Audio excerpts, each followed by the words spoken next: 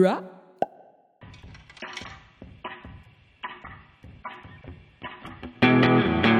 Well, hey there, listeners. You have found the very first episode of Storyfort Presents Voices of Treefort Music Fest. My name's Christian Wynn, and I am the director of Storyfort. And we're moving into our 7th year, and you're going to hear a lot about that in today's first podcast with me, sort of bumbling along with Larry Rosen, who's one of our more polished, thus far at least, hosts. He's going to kind of right the ship. And let me just go into sort of what you're going to experience on this podcast. It's a weekly podcast that dives into the stories behind Boise's Festival of Discovery, Treefort Music Fest. And Treefort Music Fest brings in hundreds of artists from all over the globe every March. And we're going to be here at the Storyfort Presents podcast each week, scrolling out episodes to tell you more about all things Treefort. And today, like I mentioned, we're going to talk about Storyfort. And throughout this podcast, this weekly podcast, year-round, you're going to get different stories of the many forts, which makes this kind of a super unique festival. So I'm just going to tell you about the names of all these forts so you can, anticipate what's coming. We have Ale Fort, we'll have Art Fort, we'll have Comedy Fort, we'll have Film Fort, we'll have Food Fort, Hack Fort, Kid Fort, Story Fort, Skate Fort, and Yoga Fort, and of course, Treefort, the big one. So with all the music, all the elements of beer and art and comedy and yoga and all that great stuff. So we're also going to talk to fort founders. We're going to have musicians in the studio. We're just going to talk about, behind the scenes stuff. And you can actually go to ease-drop.com, Eavesdrop Studios, who are very accommodating, very helpful in putting this all together. And we really appreciate having them help us launch this. So thank you, Eavesdrop. You can also find us on Instagram, on Facebook. You can find us on Twitter, and our part of the treefortmusicfest.com website can be clicked on via the Forts tab. Furthermore, I do want to thank the Storyfort team, which consists of Joe Davidson, Allison Meyer, Amy Burton, Eric Amador, and Forrest Gerlach. And they'll all be chiming in to host certain episodes and be a part of this endeavor. Also, I want to thank Treefort. Big round of applause to the founders, the staff, the volunteers. We're going to be getting into their stories on this podcast coming up next week, actually, so be ready for that. And gosh, I want to thank Andrew Martin of Up Is the Down Is the, whose song Yesterday You Said Tomorrow is playing right now as you listen. And you can also find his Bandcamp stuff in the show notes. And all I know is that I was pretty nervous in this first episode, and so I apologize for the many times I say organic and things like that over and over. Larry does scold me a couple times, but hey, it was our first go-around. This is going to be a really fun endeavor, so Storyfort Presents Voices of Treefort Music Fest. Listen up. Waited for it to come around and wash over me. Storyfort presents Voices of Treefort Music Fest. Today, a very special episode of Storyfort Presents. Our guest today is not really a guest at all. You know him as a co-host. You know him as all kinds of things. You know him as the beating heart behind the entire Storyfort production. I know him as many things, that included, but this is someone I've known for over 30 years, we were just saying beforehand. Way too long. So let me not wait and pause anymore and introduce you to Christian Wynn. Hello. Welcome to your very own podcast. I know. What we want to do today is give you another in our series of Treefort Origin episodes. And I think you can probably guess which fort we're going to be delving into today, because our guest is Christian Wynn.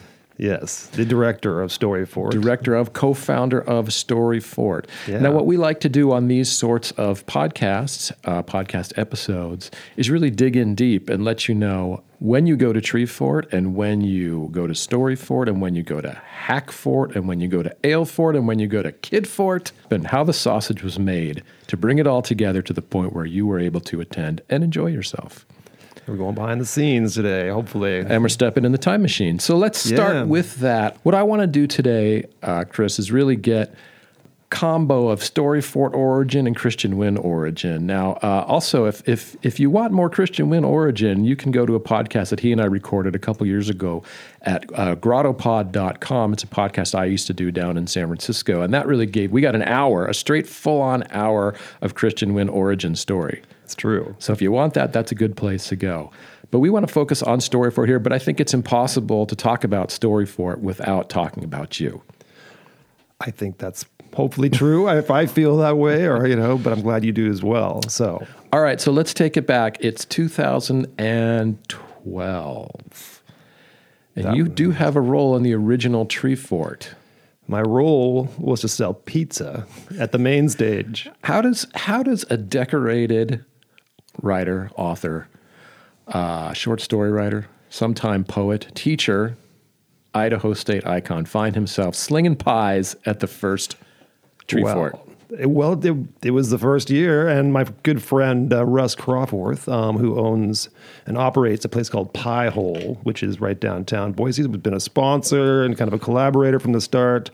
I was doing some remotes for him because I worked in the restaurant industry along with teaching and writing because you kind of have to or do something, gigging. But so I would do those kind of things at other kind of events that around Boise in the area, and so it was the main stage, and he had this little pizza cart there, and he's like, "You want to work it?" And I was like, "Yeah." I made $100+ and saw some amazing bands. And what was your level of knowledge about Treefort at that time? Because you had been here more than 10 years at that point, right? Yeah, and you were in the know. It seems like the kind of thing that would have been on your radar. Absolutely. Yeah, well, being a music fan and knowing several musicians around town. And one in particular, a guy named Eric Gilbert, he was the director of the festival, as you likely know. He actually worked at Pie Hole as well back in the day. He's a musician. So anyway, I knew him and I knew about sort of what they were planning, but I didn't really know. I was like, this is going to be a cool music fest. I mean, it's Boise. We didn't have one. So I was like, all right. Yeah. And what was kind of the buzz around town back then for Treefort? I mean, now it's huge, but back then it was like, we'll give it a shot. We'll see what it is. Absolutely. Yeah. I mean, as I recall, just you heard about it and it's like, this thing's going to happen. But I don't think people really knew what to expect. I mean, unless the very insiders and the founders, and people putting it together at that level.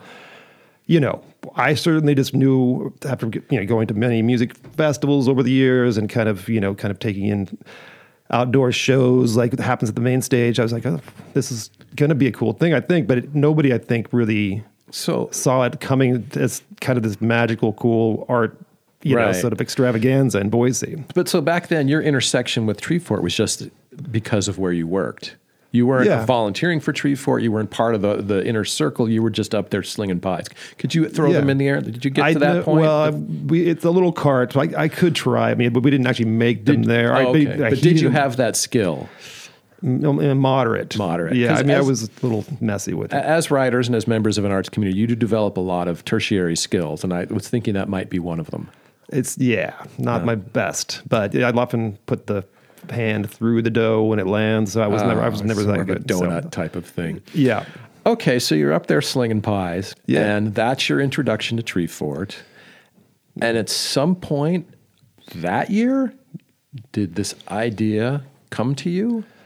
Yeah, I mean, I was thinking about something because there's other forts were happening right at the at the start, and so elements of the festival. That was like, that would be kind of cool, And being a writer, being a teacher, running reading events around town over the years, and participating in them too. I was like, that would be kind of a cool thing to have here, and especially the second year when like Hackfort, I think came in the second year. By Alefort was around, Yoga Fort was around, and like it would be cool to have a literary element. And you could see, and maybe it took seeing these other permutations of a fort to see that the general idea behind Treefort could apply to a literary type festival as well. Yeah, I mean, it kind of happened organically. I feel like I was like, that would be kind of cool, And being someone who sometimes readings and or literary festivals, things like AWP are not like my cup of tea so much. It was kind of a little bit more traditional or like this industry driven, and you go to these writings. I'm like, read all these readings, and they're like, kind of boring. Yeah, put a pin in that because I did want to talk about that because that as a participant, 3 times it'll be this year in Storyfort. Yeah. You've got a point, but we'll get back to that. Okay, but that was that was part of what drove you to do it. So if this idea occurs to you, then what do you do? Well, I work with the place, The Cabin, which is a literary nonprofit, the state's largest here in Idaho, nonprofit in the literary world, and they put on all sorts of events. And Britt Udison at the time was the director there. She's since moved on to the Loft in Minneapolis, which is a similar organization, but I think the largest one in the country. But anyway, she did a great job of kind of The Cabin being kind of an old school, cool place, but it kind of wanted to pop in there and be a part of maybe of Treefort overall. And Britt, being a music fan and someone who kind of wanted to make that organization kind of...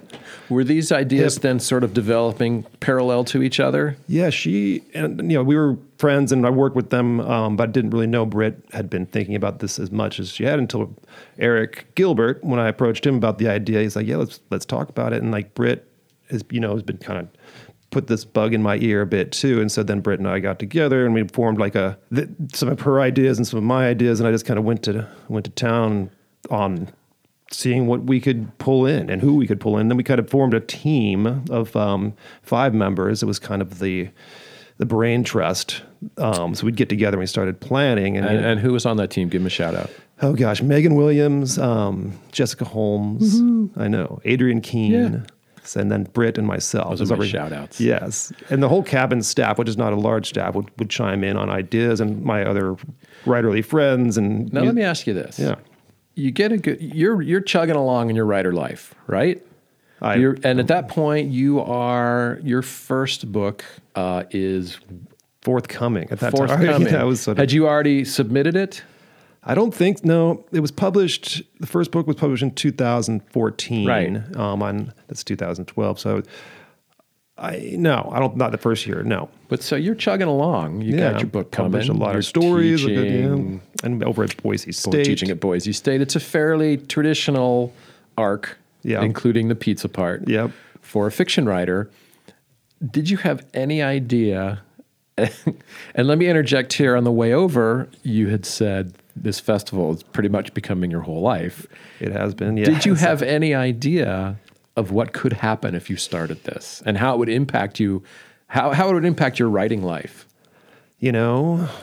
I didn't really. I didn't take that much time to even think about it. Yeah, you don't think about stuff like that. I have a pretty, I think, creative mind, and so I was getting all these ideas, like we could do this and we could do this, and then, like I said, kind of organically, it started to come together. And so one thing, the great things about Treefort and Storyfort and all the forts is amazingly collaborative. So we had so many artistic and smart, fun people kind of we could just start working with, I mean, I could go, there's like dozens and dozens that we worked with over the years or more, but that kind of helped the magic kind of happen. So we just started playing around with it. Yeah.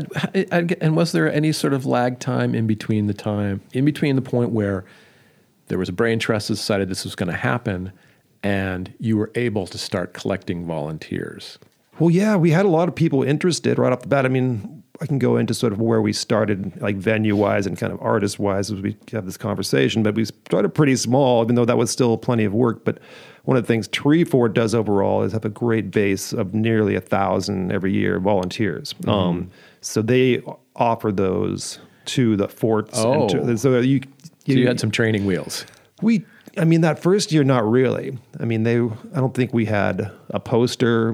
We were trying to get because we came in, this is our 7th year, I should say, of Storyfort. So it was like the 3rd year of the festivals when we hopped in, and they were kind of assembling forts. They didn't kind of know yet, I don't think, what to do with all of us who kind of wanted to be a part of this festival. So did they help you figure out how to get venue space and how to nail that down? So they did help with that. And how many venues did you have that first year?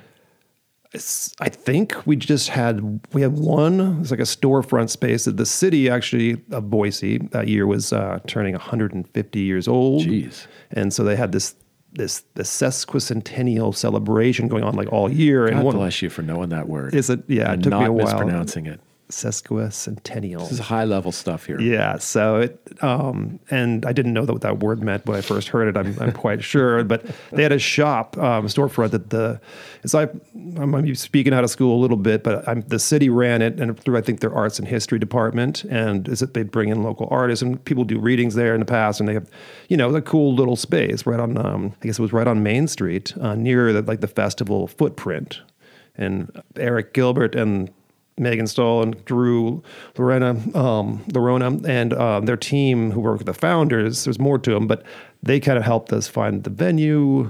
We're already getting a great brand going by that third year for sure. It really has this unique feel to it, everything that Treefort kind of puts out there, and it's kind of obviously, it keeps evolving, but they did have a really big presence, like website-wise, just outreach-wise, and so they did help us, but we were kind of on our own too that year. I don't think we got any signage much or anything like that. We got a few things that were cool, but they were kind of, just figuring out what to do with forts like us. So, yeah. Well, and I figure they were dealing with growth themselves. Yeah. And we're probably trying to keep their arms around that, much less. I'm sure the idea of getting other forts was probably fantastic. Like, oh, cool, this will be some giant, holistic entertainment festival. But you guys we're spread really thin. Yeah. Oh, I know. And I think that they thought it was cool. And Eric Gilbert's very much kind of like, okay, let's do this, see how it goes. And he's pretty open. Some of the other team members are like, okay, let's control this. And, they have a really good sort of, I guess, understanding through the brain trust of the larger festival kind of. They have so many people have their own strengths, and it works for one big, sort of organism really nicely. So I like the fact that Eric was like, yeah, let's give it a try. And then one thing too, go ahead, looks like you're ready to ask something else there. I was going to ask something, but it wasn't really a part of that stream of thought. Okay. What I was going to ask was, at the beginning, you had the Mickey Rooney idea, let's put on a show. Yeah. But how fully realized, and how much time did you spend on this, was your mission? Because I noticed like Storyfort, if someone asks me, go Storyfort, what is it? I'll first say, well, it's a literary festival. Well, no, it's not really a literary festival. And and if you go to this, if you look at your part of the Treefort website, it's not about writers necessarily. It's about stories. Absolutely. Was it always about stories? I think, yes. Artists, I think along those lines for me, and I think, for the rest of the teams, kind of in the same mindset, not wanting, like I said, to be sort of traditional, but we did have way more sort of, fiction writers, memoirists, poets, some spoken word artists that first year. We had like a zine and publishing panel. We did start this event, I believe, at the 10th Street that first year, which is kind of like a raucous in this bar, 10th Street Station, kind of storytelling moth style, that kind of thing. So we did have that.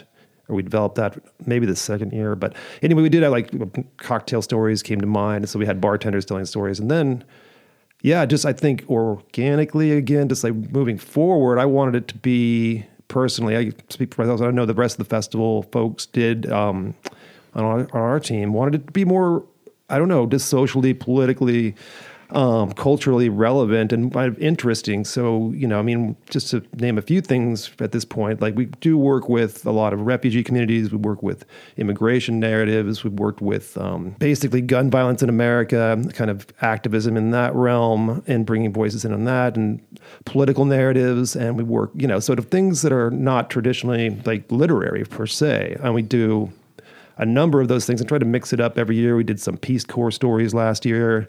Then we mix it in with some great novelists coming out every year, some awesome spoken word artists and poets, and so we have a blend, which I think has worked. I mean, it's a little bit like, what is it? So that's a tough question sometimes, but I just think that idea of story, of narrative, is like the overarching, sort of like, sort of theme, if you will. And we just go back to that when we ask ourselves, well, if we have this going on, how would he shape it into a story, and like the humanness and the the human condition and all that kind of stuff comes into play. Well, I can't speak for 2012 because I wasn't paying as close attention back then, but I would say now the idea of focus on story above all else, it seems to be in vogue more than it was. There seems to be less of a need to define yourself as some type of storyteller as long as you are a storyteller.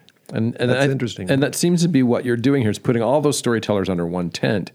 But how much of this, and I know you, and I've known you a long time. True. How much of this in the beginning was a reaction to staid, boring literary festivals?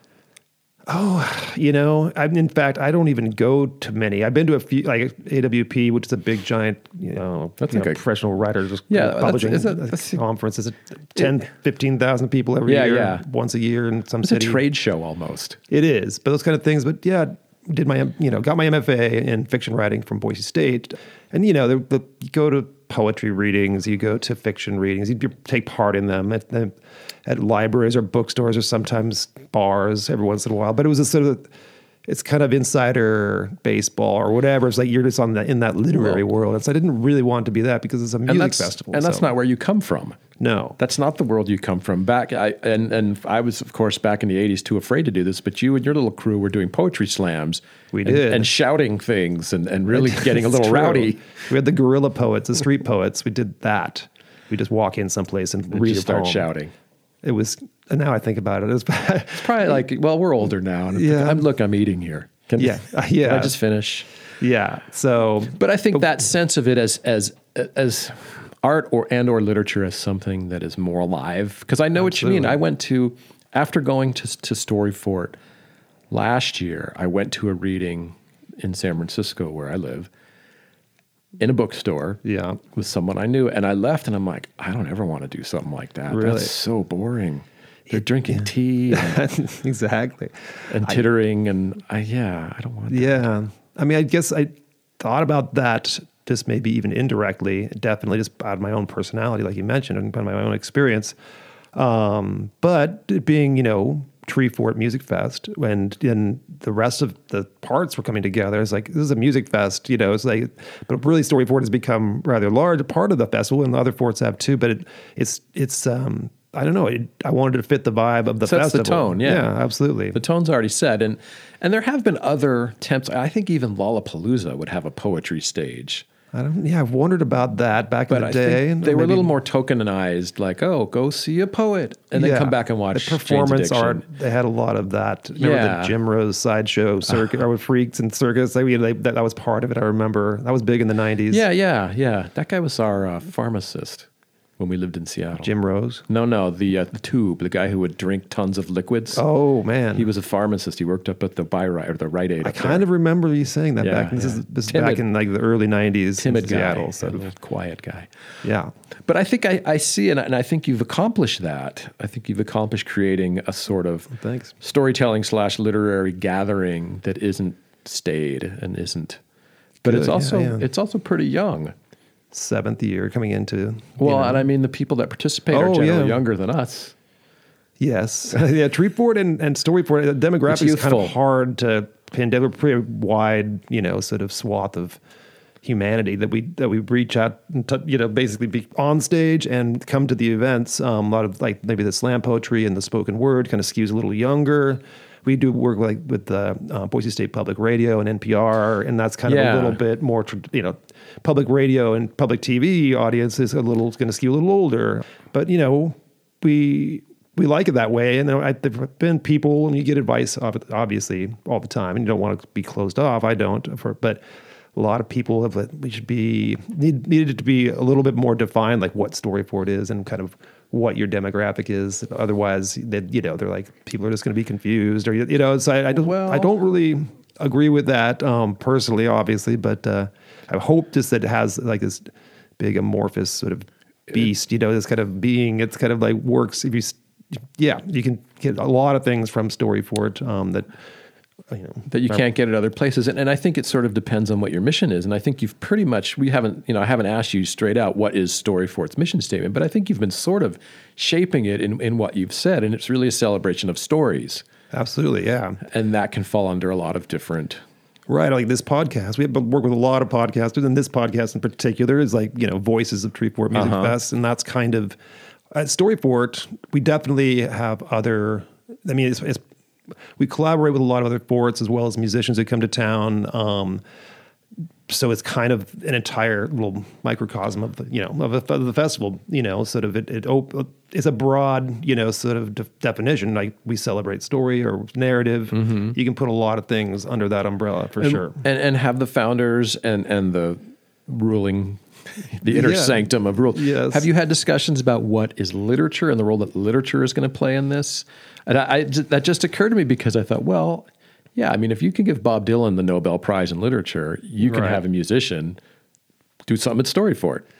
Well, absolutely. I mean, they let us kind of steer the ship for the most part in the literary sense. It seems like, I mean, people they'll suggest things, artists to work with, or maybe this would be a cool crossover. But they definitely each year, especially moving forward, we would get just artists who are coming for Storyfort. Obviously, there's a lot of writers, there's writing music, so many of the artists, write their own original music, and there are, I don't know. They would give us a couple suggestions. So not so much in the literary sense, but this person has a book, and that'd be cool. Mm-hmm. Like Laura Veers, who's out of Seattle.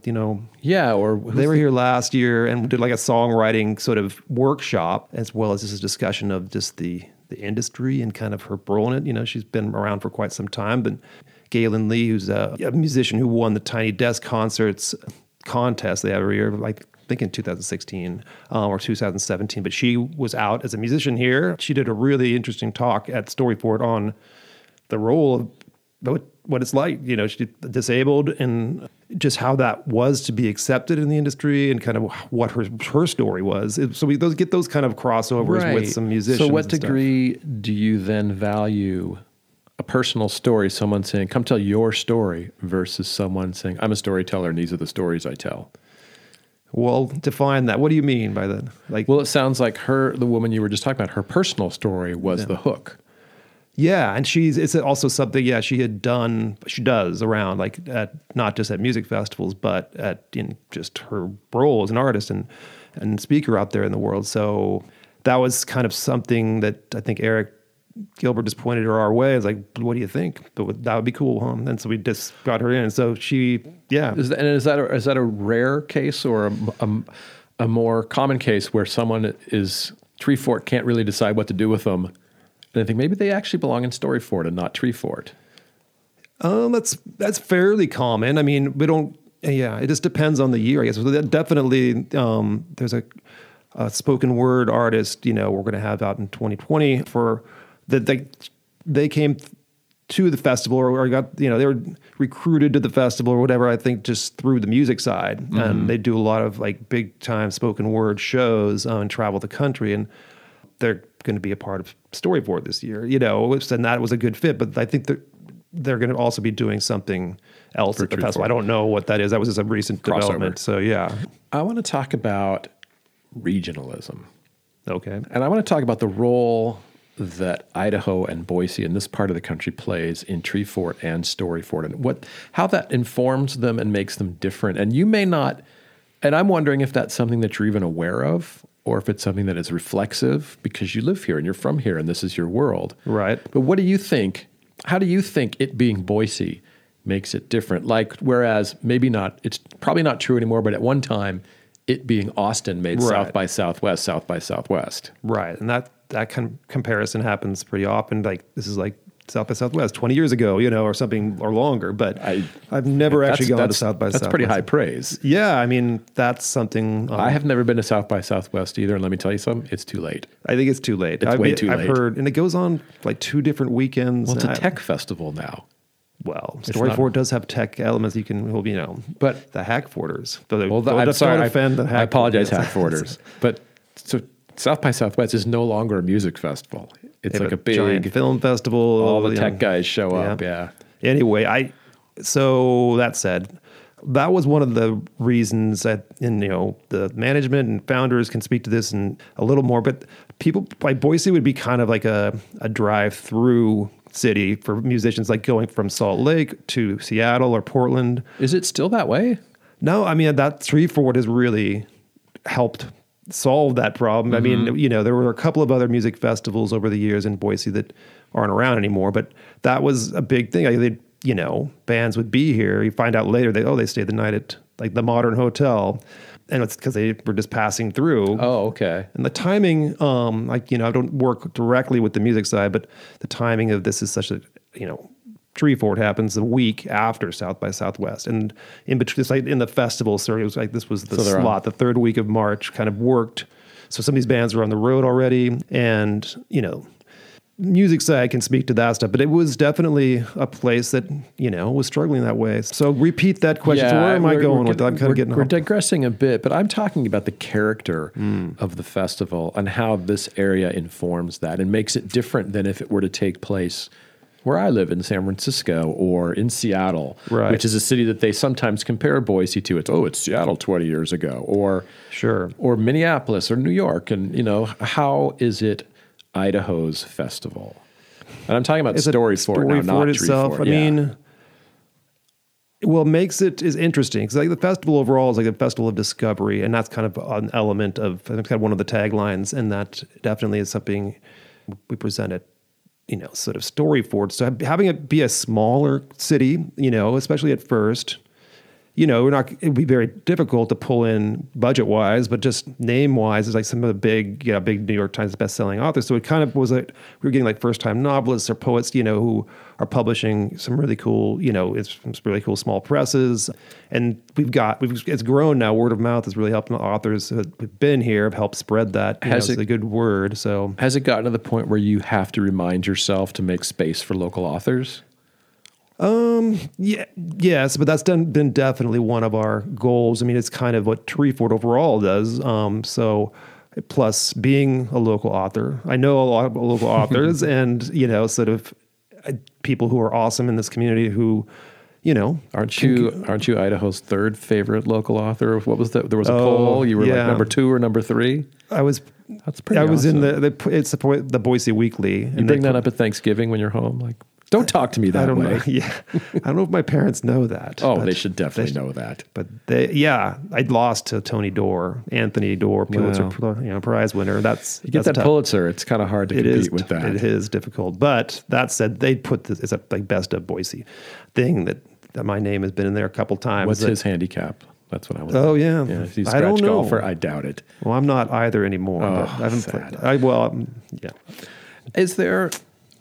Are there stories? I'm going to keep hammering on this. Okay. Are there stories that are told here that are specifically of here? That is a good question. It's this, in 2020, we're working through Storyfort, like the Idaho Conservation League, which is clearly, they do a lot of like work, bringing awareness and education, about the river systems, about just the environmental issues in the state. And so that obviously is an Idaho thing. And then we have had like the second year, we did a pretty cool, or I thought it was pretty cool, kind of history of like, we bring with the Historical Association in Boise, and 2 women who are historians told the story of all this downtown part of Boise and what like the Treefort footprint, like where these sort of stages are and venues we use, what they were, and what this like little area, of this festival was very different, from the early years of Boise. Sure, so that was the stories of the city for sure. And like we feature like the Boise's, slam poetry, like their national slam poetry team. Like they have contests all year, poetry slams, and they basically get 4 or 5 usually. And so they're kind of representing Boise, and we had like the regional slam finals here, that kind of thing. And so it's kind of like Boise show, representing. But yeah, so I don't think about Boise and kind of Idaho needing to necessarily be a huge part, but it's like it's naturally going to be. Right, like in the sense that like your stories are very Western. Yes. You're a Western writer. Yes, like a modern contemporary. Not that you write Westerns. No. But they have a very Western, the skies are very big. That's true. The distances are very big, and everything, the land is craggy. And, right. And I think there is a sense of, but there's one other thing, and I hope this comes out right.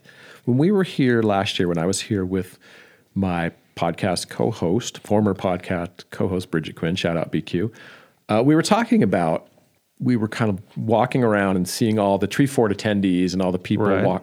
and we thought, wow, there's like where we live in a very big city. It's fairly stratified and there's rules. Right. You need to look this way. You need to follow this. You are this, this, or this. Here it seems like you can do whatever you want. There's nobody telling you need to be this. And I wonder if that contributes to the overall character of the festivals. I think so. And maybe gives you that feeling like, well, we don't have to pigeonhole ourselves as this one thing. Exactly. And that's definitely, I moved to Boise, sort of very late 90s, moving from Seattle, and I found it to be really a place at the time, it was a lot smaller, and it's grown quite a bit since then. Fastest here in growing Boise. city in America. Oh, man. But at the same late. time, I don't know, just the arts scene was not nearly as cliquish. You could do things, you could meet people like down at the Neurolux. There'd be like hippies, and there'd be punks, and there'd be rockabilly kids, and there'd be old guys, and it was just kind of a, it was a pretty welcoming community just from the start for me, I thought, compared to Seattle, because there's kind of a, Seattle's a little stratified too. Yeah, but anyway, that said, also with like Storyfort and Boise, when just started getting this whole ball rolling that is Storyfort, it was kind of like I didn't go consult any other. We didn't. Maybe somebody did, but I certainly didn't consult like other people who run literary festivals. Or I was going to ask that if you had inspirations or goals. If you saw a literary festival, that's what I want to be, like those guys. No, little elements, I suppose, but I did not really. I don't know. I was thinking about that the other day. It's more, I think it's kind of how I write also. So maybe that's my artistic sort of, ethic. Because, you're writing a short story, you just take it where you have a plot, of course, but, it becomes what it is. You're supposed to have a plot. Shoot. Well, not everybody thinks a so. little plot. Yeah, at least in the short story especially. But that said, I think I hadn't really thought about it until just right now that maybe that was like just how I'm built. And like just to be like, yeah, and then maybe that's an outgrowth of being in Boise, is to be like, oh yeah, we can do that. We can figure that out. Yeah, it's sort of that feeling you'd have like when you look at pictures of punk rock shows from the 70s and you look at the audience, and it's like, oh, that guy just like spray painted an A on a t-shirt and here he is. Yeah, exactly. That was kind of us. We were the punk kids on the fringe. I guess I was, not a kid at the time we started this thing, but yeah, and that's kind of the magic I feel like of Treefort. It's a big, gosh, it's just like this big beast. It's like, with all these moving parts, but like we have these meetings and more moving closer to the festival where it's like 70, 80 people in the room, all the forts, all the management, and kind of just go around in the room, and we kind of have this really cool kind of vibe. That's been one of the, my, a real privilege to get to start, really being part of the larger team of Treefort. It's just to see how it worked on the backside. That's an interesting thing. On Storyfort too, we have 5 people that from this podcast or will soon, that's a lot. There's a lot going on. Not for us, and we have to get volunteers. We have interns from Boise State or College of Western Idaho, and we, just kind of, I guess, just seeing how it works. Kind of just like I keep saying, organically. It's my word where it just is like, okay, we got to get this done. It's very organized, but it's kind of doesn't necessarily feel organized all the time. Certainly. Now, is there a point when it would become too big? Storyfort was, I think, in 2019 was it's too big. It was it might have sprawling. been, It was all over the place. It cannot get much bigger during the 5 days of the Treefort Music Fest. But we put on we haven't really gone into that, but we do year-round events. We do Scary Fort around Halloween time. We do collaborate with the Idaho Horror Film Festival around that time too. And guess what? A year-round podcast. And yes, there it is. Storyfort Presents, and we do work. Yeah, so we do 5, 6, 7 events year round, starting kind of in the fall through the lead up to Treefort and Storyfort. So it's big, but I feel like a couple members of our team who just kind of felt like it was more than this is exhausting for people. It's just like, okay, we got to make sure this is not killing people or people were getting sick during the festival because it's a lot of work and like it's just But aside of that, are there ever concerns that we've talked so much about the character of Storyfort? Right. Are there ever concerns that you could get to a certain level of growth and lose that character, or not even lose it? It'd be impossible to sustain it. I think so. It's a good point, and you hope not. We've been trying to use a lot of smaller venues too, so it's kind of better we feel like to be like having a packed house or people standing. Nothing like a packed house. I know, and it's a 100-person venue, but having, I guess that is kind of a vibe. Hopefully, keep the energy without being a big pain in the butt for people, who can't get into certain events. But then also, just getting creative with how we present.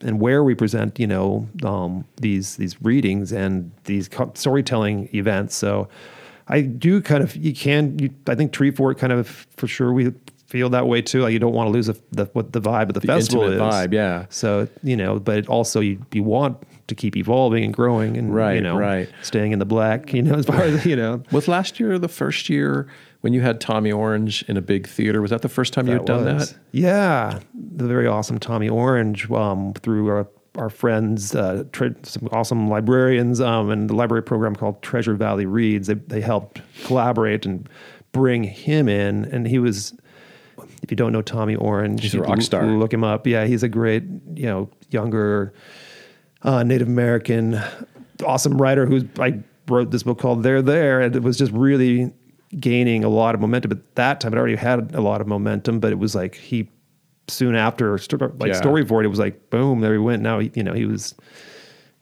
I think he was on one of the late night shows just recently. Holy cow. Was he wearing a Warriors hat? I hope. Please say he was wearing a I Warriors didn't hat. actually see the episode. Somebody told me about it. And is that a template? Are you going to continue trying to attack at that scale? Yeah, we are. And we're hoping, it's, you never know when when lightning's going to strike and you get that hot author, but that's, this year, 2020, we're planning, we're figuring out the exact, sort of plan for the Egyptian theater, which is great. Don't reveal any names. No names revealed yet, but good. You can go to treefortmusicfest.com and kind of see what we have out there announced as it gets, closer and closer. Gets closer. But yeah, so we are planning to go that our larger scale. It's like a 750 capacity. Wow. Sort of, and we sold it out basically. You did, yeah. One thing I should mention that hasn't been mentioned too, that Storyfort, the lion's share of Storyfort's events are free and open. That's like, and some are in over 21 venues, or 21 plus venues, and so that's a thing. But we'd like to be as inclusive as possible and making it a free. Like Tommy Orange was actually free as a ticketed event, but it was by donation only. So yeah, I didn't get in. I didn't get a ticket. I was denied. You could have. Were you up there on stage with him? I was nice. Briefly. I was not the moderator. Oh, okay. That was a guy named Jason Prettyboy. Let me ask you a question, because that's what we're here to do. Yes. At what point did Storyfort become your job, and how are you wrestling with that? It is interesting. I mean, I do teach still. I mean, not at Boise State at the current time. I do my own workshops, and I work with The Cabin, the literary nonprofit that I mentioned, teaching like summer writing camps with kids. So it's not just my only job right now. It would be great if we can get it monetized correctly. It'd be kind of a cool thing to. And what does that entail? How would you monetize it correctly? Is that, clearly by using that term, you don't mean it just needs to get bigger so we can all get paid.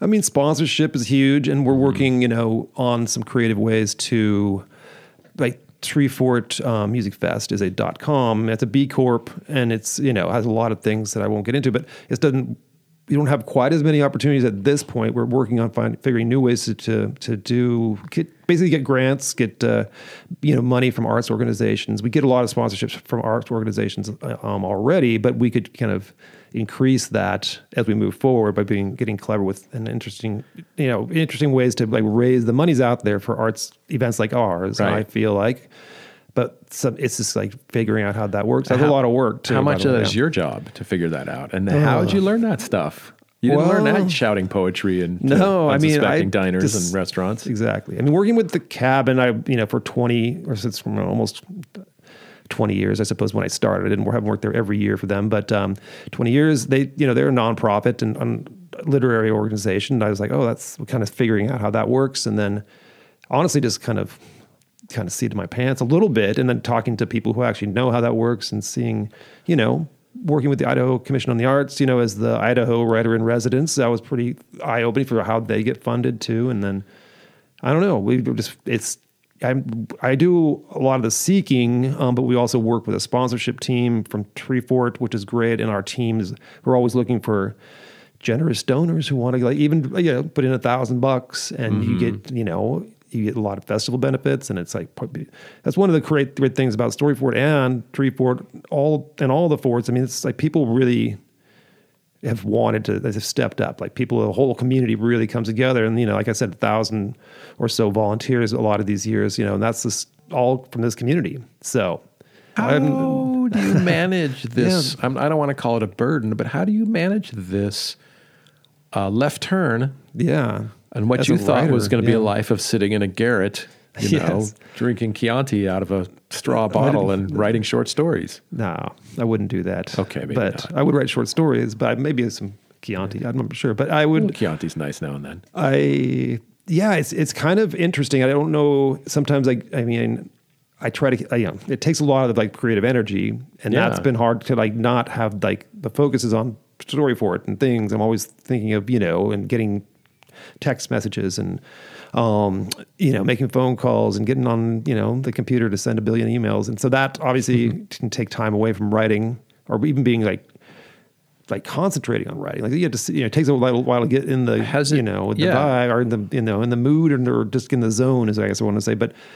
And that kind of comes and goes a little bit. It's more sporadic right now. I'm trying to kind of shape it. How regularly are you writing? I've got my journal in front of me here, my little journal. So I do write that by hand. I do, but I write. I try to plug away on things most days of the week, and I have different drafts of short stories going. I've got a couple novel manuscripts that have been kind of. I was going to ask about the novels. Yeah, I've got new stuff, so I kind of feel like I don't know. I'm kind of like a shark. I got to keep swimming, or moving, or otherwise, I don't know. That's. And since you spend so much time leading workshops, are you in any writing groups yourself? I do. Yeah, absolutely. This group actually, we've been a little less consistent than we like to be as of late, but that is people's lives and things happen. And this group just call it the Gamekeeper Salon, which is the Gamekeeper was this place that you gotta have a catchy name. It was a restaurant in the Hawaii, which is you've been there. And I have. We've done a lot of our programming in downtown Boise. But anyway, we'd go.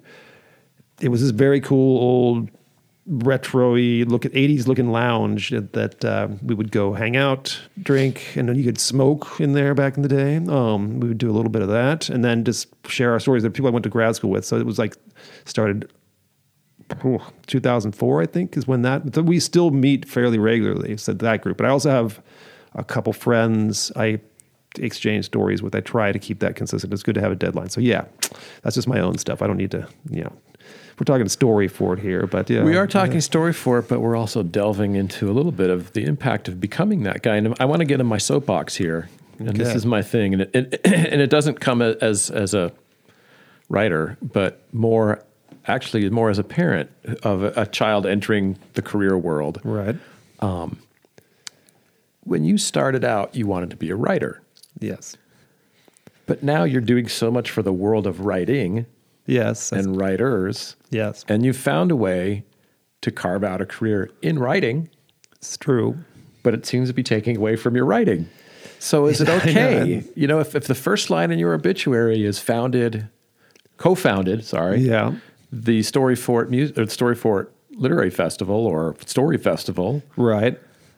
Yeah, it might have a larger impact than, a short story collection or two, but mine might be he interviewed writers. Yeah, that's been it's tough though, because I get a little antsy if I don't write, and I just feel like I'm kind of a disappointment to myself at times. Or sometimes I'm really. That's interesting. So it's not like a physical thing. Like the writer's I must write or I'll lose my mind. Yeah. It's more like, you loser, you should be writing. A little bit of that, but but it also is a certain type of. You don't really realize you're feeling this where I'm feeling antsy, and then I'm like, oh, well, I guess I have to kind of haven't been expressing myself on the page. But that said, it's an interesting kind of conundrum, if you will, that you talked about, I think, a little bit last year. I feel like when you were here, we were just hanging out. What's better? Should you be out there writing and probably put my stories out there, or is this a better kind of more important thing to put other voices on stage? If you talk about impact to the writing world, I mean, yours is probably inarguable. Yeah. Impact to your town? Yeah. Impact to all these young people? I don't know, man. Yeah, you make a good point. I guess that's been great. Yeah, I try to do both as much as possible. So, but I think I could do a little better job of kind of turning off the Storyfort brain sometimes and then just sitting down, because it's hard to stop. For me, it is to stop thinking about stuff and our idea. I had this great idea, or people approach you, of course, and you're like, oh, let's get this going. And putting on events I didn't ever think that I would be sort of a producer. And you're well known. Random guys in smoke shops know your name. That's true. I just experienced that on the way to the studio today. I've always found that the periods that I was most productive writing were the periods where I was busiest, but busy doing something I really liked. Because I just felt good, I feel good. I'm going to bang something out now. But all right, I'll let you off the hook now. We'll go back to Storyfort. You can quit Rodney Dangerfielding over there. Yeah, sorry. We're actually running out of time here, so let's wrap it up talking about the future of Storyfort and where you see it going. And are there, is this the sort of thing where we lay out a 5-year plan or just an outline of where we want to be? Is there a written mission statement? There is not at this time. Was there ever? No, I mean, for the festival overall, yes. But, we don't. We basically have a short little blurb explaining what we are, in some of our PR material. It's on the website, too. It is on the website. So that's, I guess you'd call that a mission statement, but it's more like just this is what we're about, the statement. We basically, we get too full. Basically, we can't put everything on stage. We have ideas for people who want to work with us every year just because there's only so much time. But I guess it kind of just builds up like a little bullpen or kind of a little waiting list, so we have a Google Doc sort of Storyfort idea soup, and then putting in those ideas year round and kind of executing helps us, kind of think about what the festival will look like each year. But we don't really have personally right now, I don't. Someone else on our team might. By the way, they were unable to make it today. They have jobs, as mentioned before, and school and things like that. So it's not just me who makes this happen. But it's kind of nice to have it one-on-one. But they have their own vision of what they think it could be, and some of them have been involved for several years now. So. And when someone says the word professionalism, is that a dirty word or a welcome word?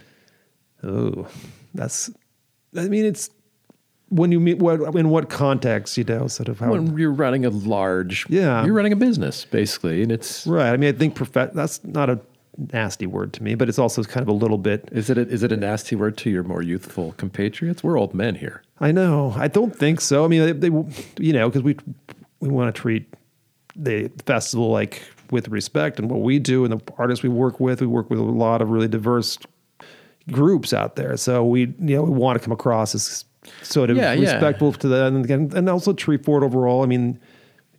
Then we had this event last year. And we're going to have it, I believe, in 2020 as well. But the Drag Queen Story Hour, which is kind of a national thing with the drag queens reading, to kids. And I won't go into it, but basically we got some pushback from some very right-wing groups. And the drag queens took care of business, but they were on the social media. They were enraged. 2 snaps, yeah. It was good. And just other people who support that community. And we tried to take a step back and be certainly not instigating anything, but just saying it was Treefort, Storyfort is, also for everyone, just like Treefort is, but it's an inclusive event and we're accepting, we'll hear voices, but so we're looking to make it a safe place for people to express themselves without getting hate mail. But it is something of a watershed moment for you as an organization to decide how you're going to respond to that. Absolutely. To decide, okay, we could just go off Twitter style on these haters. Which, yeah, and overall, that's kind of communicated from the overall management side too. And then that's a big, you can imagine, you don't want your fort to go rogue on you. And then, they all of a sudden right. We had a little incident just went off the rails a little bit when one of our early years that kind of things went a little sideways and some stuff got kind of miscommunicated between some folks. And I won't go into that, but it did sort of like it was kind of like a red flag for, I think, the festival. And I've learned a lot actually about how to communicate with that kind of not just making sure it's kind of on brand, on point. I'm like, sure. So you don't necessarily kind of, and maybe that's what I mean, because do. There's got to be a lot of instances where you personally could just go off. Yeah. Let's just attack them. Let's just antagonize them. Wow. But you're representing absolutely, yeah, a larger entity, and there's people's jobs at stake, and there's just stuff at stake, and you want to be able to put on a solid show. Yeah, and like I said, really, as doing this kind of work, it just kind of keeps moving, forward. I have learned. You just taught me like how that kind of should work. I kind of that kind of the way to kind of communicate. Not that I was kind of I don't know. I was a bit of a free spirit. I would go off on things back in the day when I was. We both of us were no stranger to this is 25 the years. Spirited retort. Absolutely.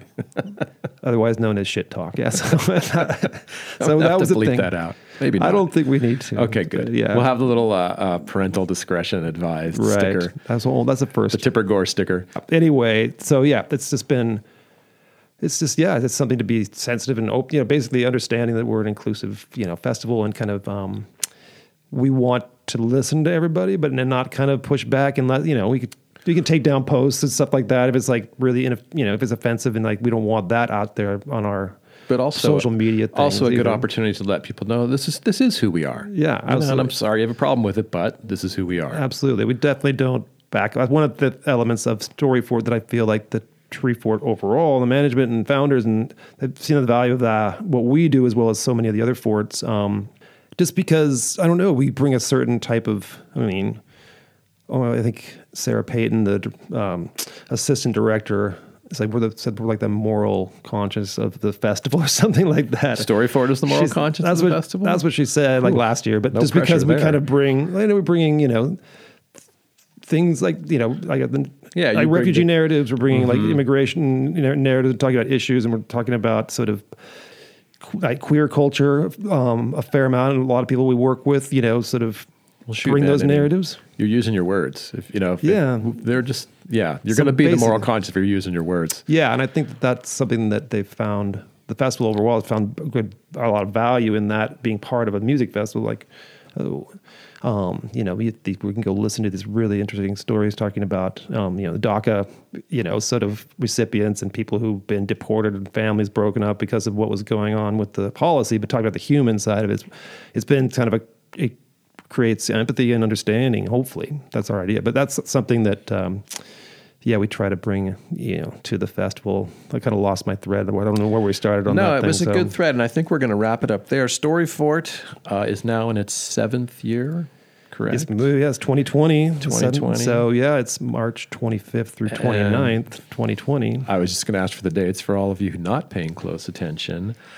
That wraps it up for us here. Of course, you will hear more from Christian Wynn in the future, because he will be alongside next to me interviewing people with some other awesome team members. Yeah, he'll be out of the hot seat. I will be. But thanks. It's been fun to talk, and it's been. And by fun. the way, with you, and we're part of this podcast team, which is you live in San Francisco full time, but you do visit Boise a lot, and also are somebody who has a lot of experience, and it was, I think it's cool that we reconnected, like we talked about after all, like really artistically reconnected, maybe, 30 years later. Highlights of my middle age. Right. So anyway, let's just let people know Larry Rosen is, right. And he's legit. He's like kind of honorary member of, sort of Boise, or a citizen of Boise. That's my goal. My goal is to do enough of these that at the next Storyfort, people just assume I live in Boise. There you go. Like, oh, you want to go out next week? I can't. I don't live here. What? This has been Storyfort Presents Voices of Treefort Music Festival. We present A new There we go. episode every week. There we go. Storyfort's year-round presence. Absolutely. So we'll see you at the fest.